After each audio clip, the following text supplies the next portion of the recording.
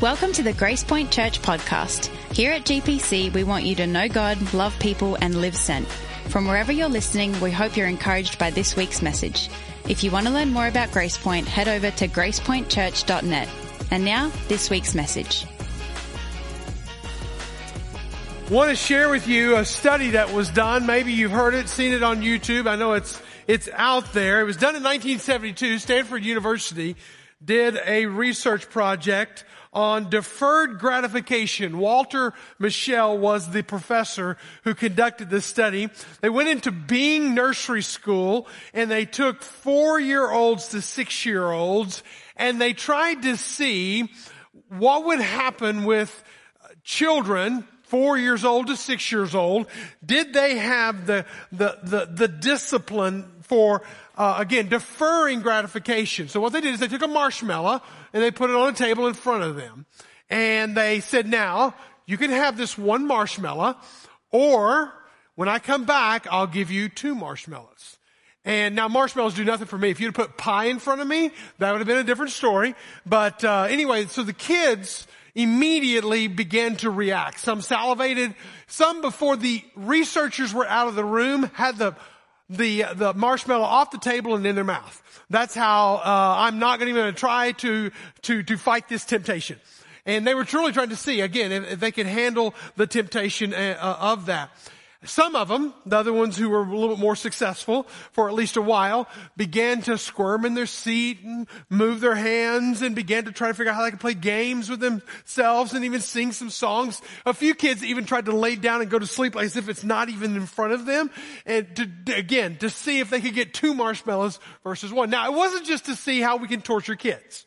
There was a longitudinal study here that was going on that they were trying to figure out whether or not there was some correlation between children who could say no and say yes when it's time to say yes and no to that gratification right now, if there would be any indicator of future successes. They followed these 216 kids till they graduated from high school. And then they looked at these kids and they were assessing those who were able to hold off and not take the marshmallow in hand and eat it, and those who waited for the 2. And they found that those who were able to hold off on the marshmallow, by the time they graduated from high school, they scored higher on the SAT by 210 points by average. Because they had the ability to say no. But there was not only that, the greater indicator of this, 2 times as more, those who were able to manage the marshmallow, if you will, 2 times more powerful indicator of academic success than a person's IQ. The ability to manage the marshmallow temptation. The ability to say no to gratification now because there's something better in the future. The ability to be in control instead of be controlled. The ability to master your circumstances rather than be mastered by your circumstances was a great indicator of a child's success in life. And I don't think it's any different for us as adults. That are we able to manage the marshmallow? Are we able to manage the temptations and the struggles that are out there and the things that we want and we think we can deserve and we can justify? But it's so ironic whenever we look at the fruit of the Spirit and all the manifestations. To me, if there's one of these that doesn't belong here, it's number 9. I mean, I can get love, joy, peace, patience, kindness. I can get through the whole list and I can go, okay, I can feel the touchy-feely. I can feel the heart warmth. I can feel how I interact with other people. But this last one, it kind of catches me off guard. But when I look at the life of Jesus, I see this being manifest. That ability to have self-control, self-mastery, if you will. So much so that I believe that there may be something that God is trying to show us here in this list of 9. It's not a random list. It's not even put in a random order, even though I can't fully figure out all of the intricacies of the order. But there's something about number 9. That if number 9 manifestation of the fruit of the Spirit in our life is not in play, it may literally be an indicator that the rest of the fruit will die on the vine. That if self-control is not in play, that it may be the greatest indicator whether or not the harvest of fruit, continuously having a fruitful life, that may be the greatest indicator. Jesus was a master of self-mastery. When you look at his life and the way he lived his life, he didn't just do his own will. He was God. He was God in the flesh, absolutely, 100%. But even Jesus submitted himself to the Father. And he didn't just do what he wanted to do when he wanted to do it. In John chapter 5, verse 19, it says, truly, truly, I say to you, the Son of God, the Son can do nothing of his own accord. But only what he sees the Father doing, for whatever the Father does, the Son also does. So basically, Jesus doesn't just do his own thing, even though he's God.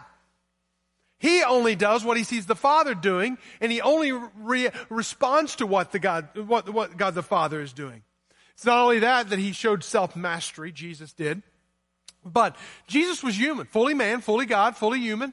All at the same time, I know it's hard to understand that, but he had natural tendencies. He had hunger. The Bible speaks of him being tired. So he had all the same desires that we had, tempted in every way like us, but yet did not sin. So whenever he got hungry, he could easily get hangry, just like you and I could. But he didn't. There was a time whenever he was busy about the Father's work. His disciples had prepared the meal. It was time to eat. They'd traveled all day. It was all day long now. It's the end of the afternoon, at least 3 in the afternoon. And the disciples say, hey, Jesus, come, let's eat. Or eat our falafels or whatever they're going to eat. And Jesus says this. He says, truly I say to you, the Son can, my food is to do the will of him who sent me and to accomplish his work. He was willing to sacrifice his own desires of the flesh, natural good desires. We're not talking about bad desires, natural desires. He was willing to suppress them, to master them, than to be mastered by them. Also, you go on and look at Jesus when he goes to the cross. He's been betrayed by his friends. Everybody has turned their back on him. And he is literally agonizing in the Garden of Gethsemane, and he is praying out to God the Father, I don't want this to happen. I don't want to go to the cross. If there's any way to remove this cup from me, nevertheless, not my will, but yours be done. There's a self-mastery, a self-control, an ability to be able to say, you know what? I'm not going to be controlled by what I want and by my desires, and even though some of them are maybe very good and healthy desires. Next series of messages that we're going to be going into is trading up. Talking about the whole concept of moving from my way to the Jesus way. Because if we're going to talk about this Spirit-filled life, we're reverse engineering this if you notice this, because Jesus sends the Spirit, and we're talking about the Spirit before we talk about Jesus.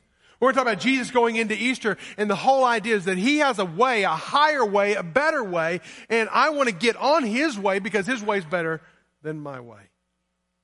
Galatians chapter 4, verse 19. And again, this is the ambition of Paul whenever he's writing to the church of Galatia. He's challenging them, and we've been in Galatians now for weeks. My little children, for whom I am again in anguish of childbirth, until Christ is formed in you. It's like I'm not done until I see Jesus coming out of you. And again, one of the things we definitely see about Jesus is he had self-control. Again, you look at this, self-mastery or being mastered by self is what we will be if we're not very, very careful.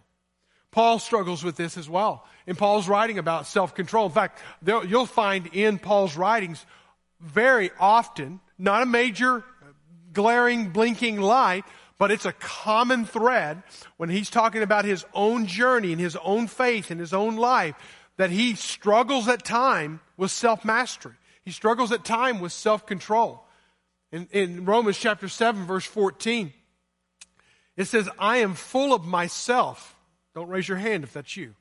After all, I spent a long time in sin's prison. What I don't understand about myself is that I decide one way, but then I act another. Doing things I absolutely despise, but I need something more. For if I know the law, but I can't keep it, and the power of sin within me keeps sabotaging my best intentions, I obviously need help. I think we all need to wake up one morning, one day, one circumstance, one situation, one bad decision, at some point we need to wake up and go, I need help. I could easily sabotage my own life with one decision real quickly. I think we have to wake up to the reality that we need a relationship with Jesus. That's Romans chapter 7. If you go to the very first verse of Romans chapter 8, he says that now, therefore, there is no condemnation for those who are in Christ Jesus. So I come back to Jesus again, and I want to say this. Listen, it's not getting the Spirit. It's not getting these 9 things and just willing them into your life. No, let's get it in the right order. It's entering into a relationship with Jesus. Jesus sends His Spirit to abide and dwell and live in us. And from that comes the presence of the fruit of the Spirit in our life. So if you're going to reverse engineer this, notice this is the kind of life that I want to live. Love, joy, peace, patience, kindness, and the whole list. And how do I get there? I need to let the abiding presence of Christ and His Spirit that abides in me, I need to let Him master and control my life. And how does that begin? It begins with a relationship with Jesus. So I want to make the invitation really clear right here, right now. Do you know Jesus? That's where it starts. In fact, I want to encourage you, if you don't know Jesus, before we go any further right now, you bow where you are and you say, Jesus, I want you, I need you, I long for you to be my Savior. I want to trade my way for the higher way of your way. I'm going to trade up right here today, God. I'm going to start that trade up life right here. And if that's you, man, I tell you what, we have pastors that want to talk with you, pray with you, work with you through this, and I want to invite you to be a part of our baptism in a couple of weeks. That's not a bait and switch. They go hand in hand. It's like me putting on this wedding ring. When I walked down the aisle and I gave my love, my life to Lori for 31 years, I wear a ring to say that I am committed to somebody. And I wear it with pride. Baptism is just that moment. Believer's baptism is just that moment. If you've never done that or if you've never given your life to Jesus, I invite you, I encourage you to be a part of that. But Paul understood that he was self-sabotaging his life. If he didn't get self-control, if he didn't have that, he would continue to self-sabotage. And so you'll notice through Paul's writings that he will continue to come back to this. In fact, when he is on trial before Felix, this is how important self-control is. When he's on trial before Felix, there are 3 things he talks about. Now, 1 and 3, you might go, yep, I understand that. That should be one of the major things that you talk about. But number 2 doesn't really make sense. Why would he be talking about that one? Unless it's that important. So he says, and he reasoned about what? Righteousness, self-control, and the coming judgment. Yeah, the reality that we're all going to stand before God and we're all going to give an account for our life, the coming judgment, the fact that righteousness is what God calls us to, we could probably all answer that if we were long listing out what God wants us to think about. Those are things that are important to think. But the 3 things that he talked about, one of those was self-control. Self-mastery and not being controlled by life. Managing our marshmallows. The ability to say no or yes when you want to say no. A very important concept that we get down. We've talked about these. I'm not going to read them all. I'm not going to summarize them. I know I've done that every week, but it's just the list is getting too long. Here is the list of those 9 manifestations, or 8 of them. Starts with love. An extreme love, not just any kind of love. Joy, sustained joy. Peace, saturation of our peace. All the way through us, spiritually in every relationship. Patience, gritty patience. Generous kindness. Integrated goodness. Unswerving, faithfulness, and humble gentleness about us. In fact, you'll find, and this is an assignment for you for the rest of your journey in the faith, as I want you to look for the combination of these words throughout your rest of the times you study the Scriptures. Because if you'll start developing an eye for them, you're going to start hearing the clear, resounding message that these 9 qualities are what mark a life of a follower of Jesus. Full of the Spirit, where the fruit of the Spirit is coming out of us. Other passages may not refer to them as the fruit of the Spirit, but it's exactly what they're going back to. The life of a follower of Christ. Ephesians chapter 4. Notice this. There's going to be 4 of them will be mentioned here. Walk in a manner worthy of the calling. Okay, I'm ready. God called me to his walk. Okay, what does that mean? With all humility, gentleness, patience, bearing with one another in love, eager to maintain the unity of the Spirit and the bond of peace. You find 4 in one passage. 4 of the 9. I'm just saying this. You're going to find it also in 1 Corinthians chapter 13. You're going to find 3 of them all tied together. These go together hand in glove. And again, I want to say that self-mastery and self-control, without that 9th manifestation, can literally kill the crop of that fruit in our life. We got to have it. It's got to be a part of us. Self-control, here's my definition. You write your own. Tell me what it is. The ability to say no when you want to say yes. And yes when you want to say no, even when no one else is looking. In the privacy of your own home, on your own computer when nobody's looking over your shoulder, when you're choosing what to watch on television and choosing what attitude to have with people in your life. There's so many things that I can do right in front of you, but can I do right when you're not looking? And being able to do that on a consistent basis. Aristotle said this about self-control. It's the ability to have a powerful passion, but to keep them under control. Nothing wrong with having passions and desires and hungers, but ability to not be controlled and to be under control is very important. Let's look at Galatians chapter 5, where we've been for weeks now. And I want to remind us, in context, this is not just these verses just pop in the middle and they don't fit into a big picture. It starts off in chapter 5 with helping us see how the fruit of the Spirit and how it comes into us. It comes into us through a relationship with Jesus, as I said earlier. Chapter 5, verse 1, for freedom Christ has set us free. So I'm not slave to anything. I'm not controlled by my passions. I'm not controlled by my desires. It set me free. Therefore, do not submit again to the yoke of slavery. Don't go back into that slavery. And then he talks about what that slavery is, that brokenness is. But then he says, hey, the fruit of the Spirit. And then we go to verse 22. But the fruit of the Spirit is love, joy, peace, patience, kindness, goodness, faithfulness, gentleness, self-control. And against such things there is no law. Now let's read these other verses that wrap it up. And those who belong to Christ Jesus have crucified the flesh with its passions and its desires. Passions versus principle. What do you live most by? Passions versus principle. We're called to live by principle and to control the passions of our life. So, I want us to put a bow on Galatians, and I want you to go back a couple of books to 1 Corinthians chapter 9. Because if we're going to talk about self-control and get a full understanding of it, and to see that Paul struggled at times, as I read from Romans 7, he struggled at times with being self-mastery and self-control. I want us to see where he does show, gives us a picture into the mindset of a person who's under that self-controlled life. And if you look at chapter 9 of 1 Corinthians, and one of my favorite passages, verse, you might say, Mike, you say that to every one of them. This is one of my favorites. Do you know that in a race all the runners run, but only one receives the prize? So run that you may obtain it. Every athlete exercises, say it with me, self-control in all things. They do it to receive a perishable wreath, but we an imperishable. So that here's his commitment, here's his mindset.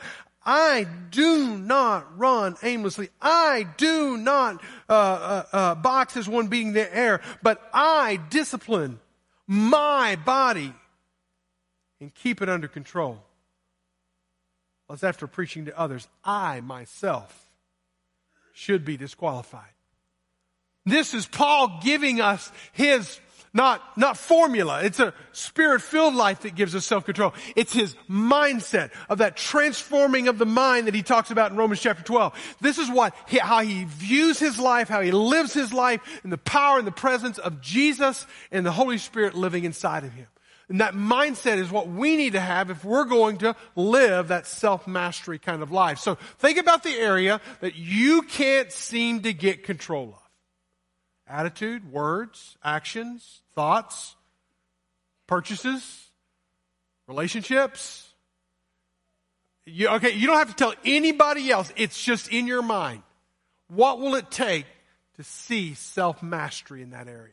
Self-control. The Spirit of God to be infused in a part of that. Rapid fire. Number one, be in it to win it. You got to be in the fight every single day, every minute of every day, as if that is the day that the prize will be given. As if that is the day that the everything will end. I don't know that some of us live with a mentality that every single day we are here in it, emotionally, mentally, spiritually aware of the battle that's going on. But it is there. You know, one thing about athletes, and here it is, the Olympics. I would be the guy in the Olympics that would walk through on opening ceremony with my iPhone taking a picture of everything. Because I would just be happy that I made the Olympics. But have you ever noticed those athletes that aren't just happy that they made the Olympics? I'm talking about the Usain Bolts, the Michael Phelps, the ones who like get medal on medal on medal on medal on medal and set records on records on records. They never just are happy to be in the game. They are in it to win it every single time. I think about another guy that I've never been a big fan of, but you can't help but admire him. Drafted 199th in the year that 2020, or 2000, in the year 2000 when Tom Brady was drafted. I mean, a scrawny kid if you look at the photo of him. I mean, I think I could whip him pretty quickly. I mean, the guy was drafted 199th person. That means every team had gone through the rotation of picking people, and he was that far back in the pack. Sixth round. But yet he's the most winning quarterback of all times. I mean, the guy carries around 2 hands full of championship rings. You just saw him finish his career, and he was in it to win it each and every time. Usain Bolt, in it to win it. Michael Phelps, in it to win it. Every day, we've got to get in it to win it. Stephen Covey said that the undisciplined are slaves to moods, appetites, and passions. The undisciplined are slave to moods. I don't feel like it today.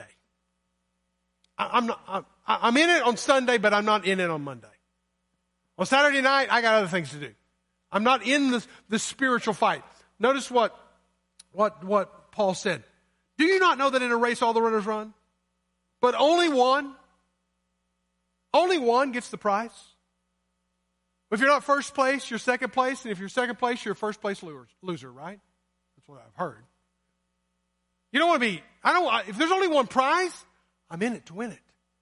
I need to have a mentality, a mindset about me that I do not want to give this up. I do not want to give over. I am in it all the way. I want to win that. But only one gets the prize. So what's the next words out of his mouth? He says, but only one receives it. So run that you may obtain it. That is a commitment level extraordinaire. I was doing a Greek intensive refresh with Joey Dotson, a friend of ours, and spoke many times at Grace Point. Professor at Denver Seminary. We were doing a Greek refresh several years back, and he was reminding me that the way the Greeks made lists and the way the American Western mind makes lists is different. We go in priority order 9 times out of 10. This is 1 leads to 2, 2 leads to 3, 3 leads to 4. But when the Greeks made lists, they didn't do it like that. They would put their most important item on the front end, maybe the first and second item, but they would always end with the next most important item. Love is important. Without love, we're just a clanging gong and an unrehearsed band. Without love, we don't even have God in us. All right? That's what 1 John says. But if number 2 Is self-control? It's the most important. Second most important. We need to have it as a marking on our life. The Amazon River is believed to be the longest river in the world. 4,345 miles in length.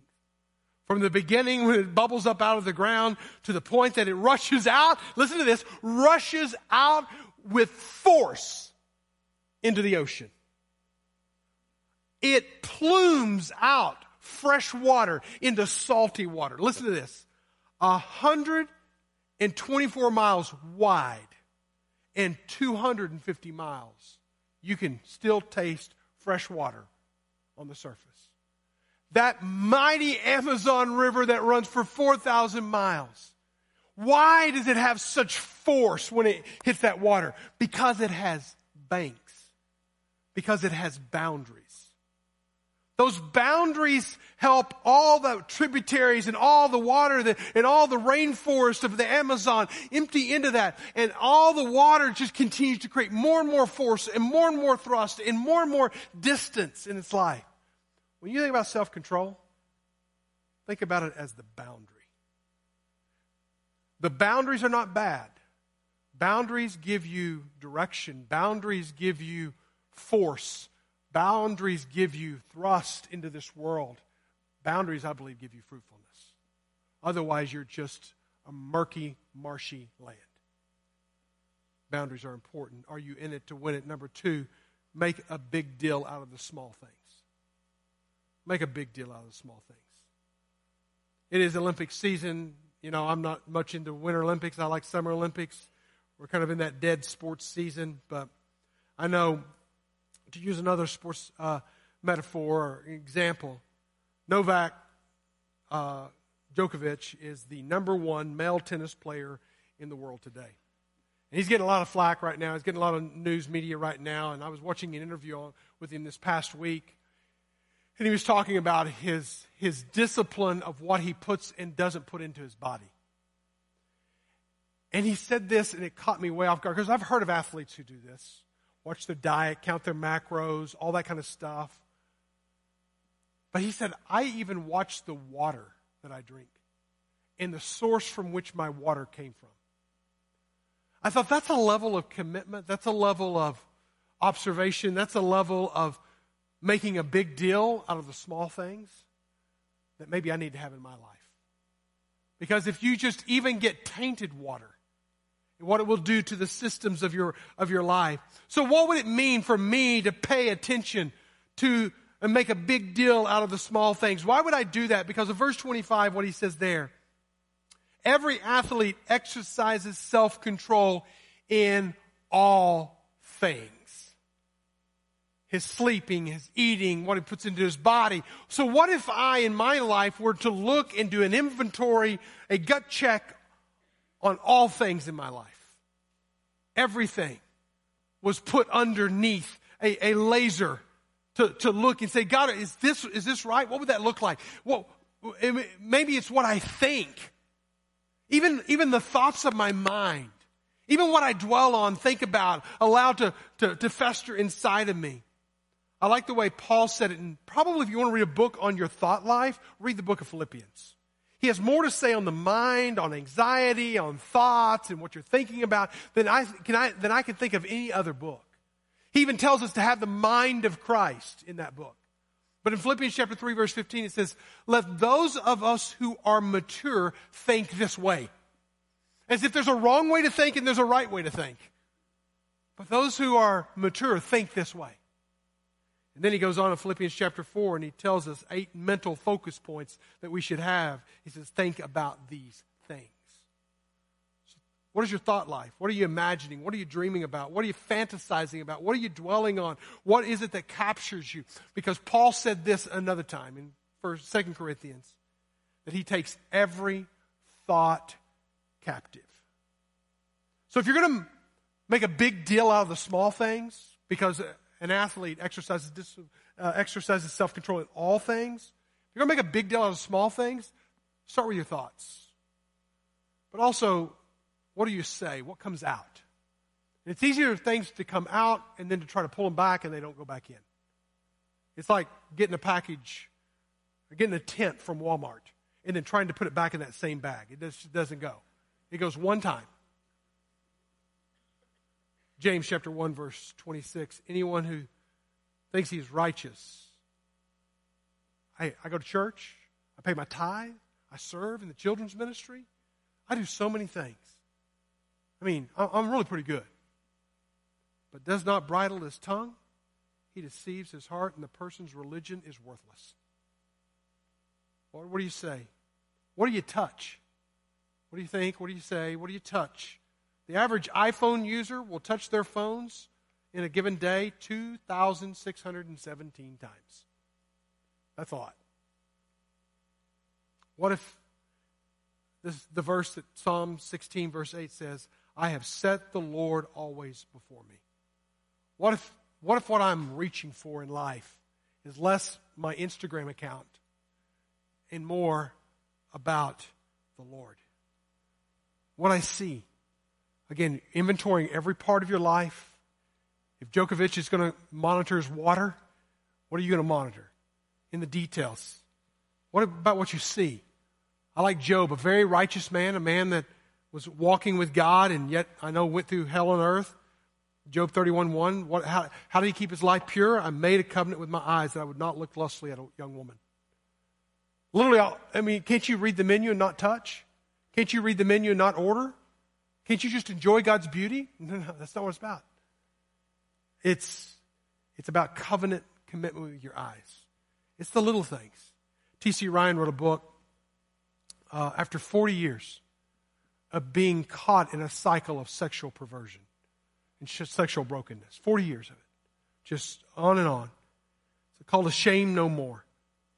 And he said this, if I've learned anything about God and the ways of living in His Spirit, it is that finding Him isn't in avoiding the struggle. It's in finding Him in the struggle. Or better, being found by Him in the struggle. The struggle is where God is. Number 3, define the win before the battle. What does it mean to win in life? Okay, begin with the end in mind. You heard me talk about that last week. You got to have a clearly defined end. Verse 26 talks about, he says, but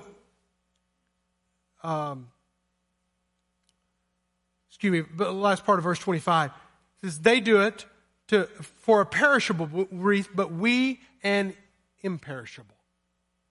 We're about something that's going to last longer.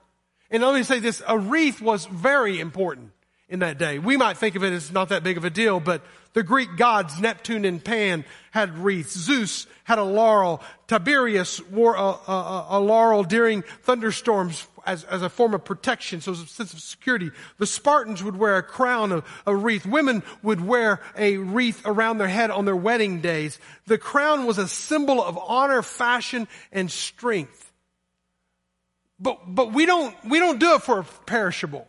We do it for an imperishable. What are we winning? I shared this last week, and I just want to re-emphasize it. I've got to figure out what my win is in this. And is it my pleasures and my passions and my desires? Or am I going to live for an audience of one? And that audience of one is whenever I die, when I go to be with Jesus, that He will look at me and say, Mike, well done. Well done. Good and faithful servant. That's what I want Him to say to me. What's your win? Number 4, play the long game. It's easy to play the short game. Live your life playing the long game, because the short game will leave you with a lifelong regrets. Playing the long game is whenever you don't make decisions on a whim. You don't make decisions on impulse. You don't make decisions on passion.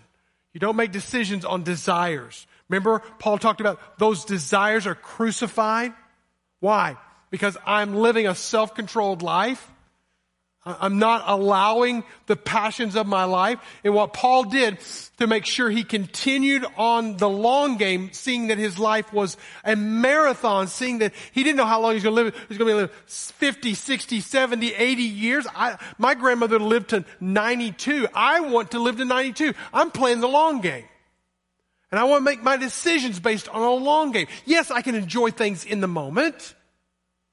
But if they sacrifice the long game, I don't want that. I need to think the long game. 1 Corinthians chapter 9. For I discipline my body, and I keep it under control. Why does he do that? Lest after preaching to others, I myself should be disqualified.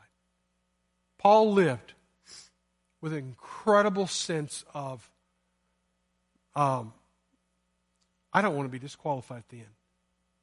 I don't want to live 40 years, 31 years, Lord, and I've been married. I don't want to live for 31 years of a marriage and throw it away in a heartbeat. I don't want to build a character and a reputation that takes you years to build and destroy it in one decision. Play the long game. I don't want to preach and then at the end be disqualified. The phrase that he says here is so powerful, and this is really the essence of why I call this one of my favorite passages. He says, but I discipline my body, and I keep it under control. That word in the Greek language is doulagogo. And it's only used one time in the entire Bible. It's been so impactful for my life, I have it tattooed on my bicep. Doulagogo. What does it mean? Some translations it says, I make it my slave.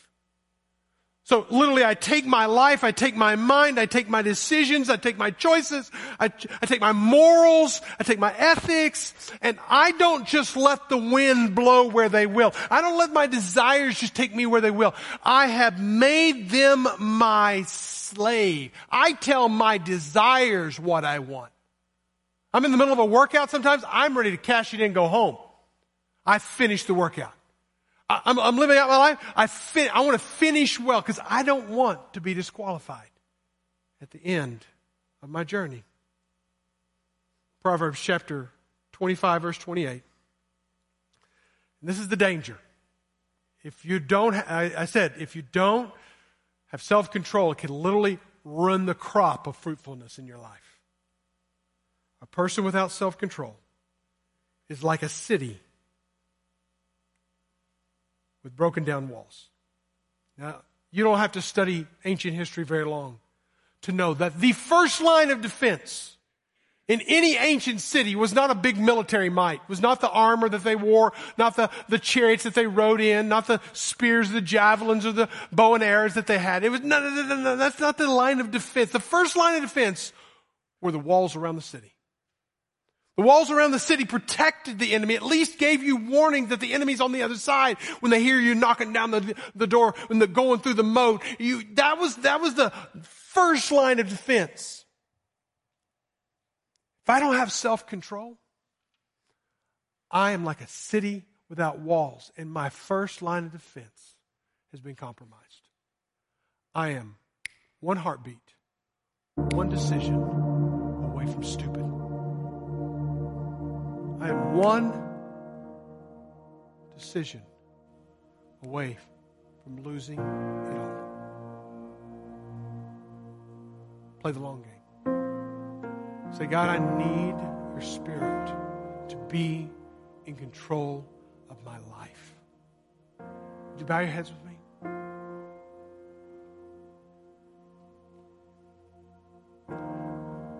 Question. Do you have a mindset of self-mastery and self-control? Or is there that one thing I asked you to think of in the beginning? Is there one thing, two things, three things? But let's just focus on one. Is there one thing that maybe the most significant person in your life is sitting right next to you right now, and they don't even know about it? But that one thing can literally destroy everything. How will you bring that one thing to the Holy Spirit, to Jesus, and Him to give you victory there? Father God, in this space, in this time, Lord,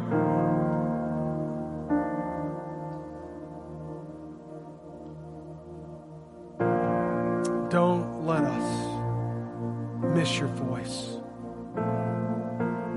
Your gentle finger of touch pointing at that one thing in our life. The words, maybe the relationship, maybe the browse history on our computer, maybe a financial deal that we're in, maybe the inability to tame and bridle our tongue. Oh God, don't let one thing clip us that we lose in the end. Father, we bring that one thing to you, Jesus. And thank you that there's no condemnation for those who are in Christ Jesus. But also, God, you call us to a better life. You give us your Spirit so that we can find self-control. We commit this space and time to you. In Jesus' name.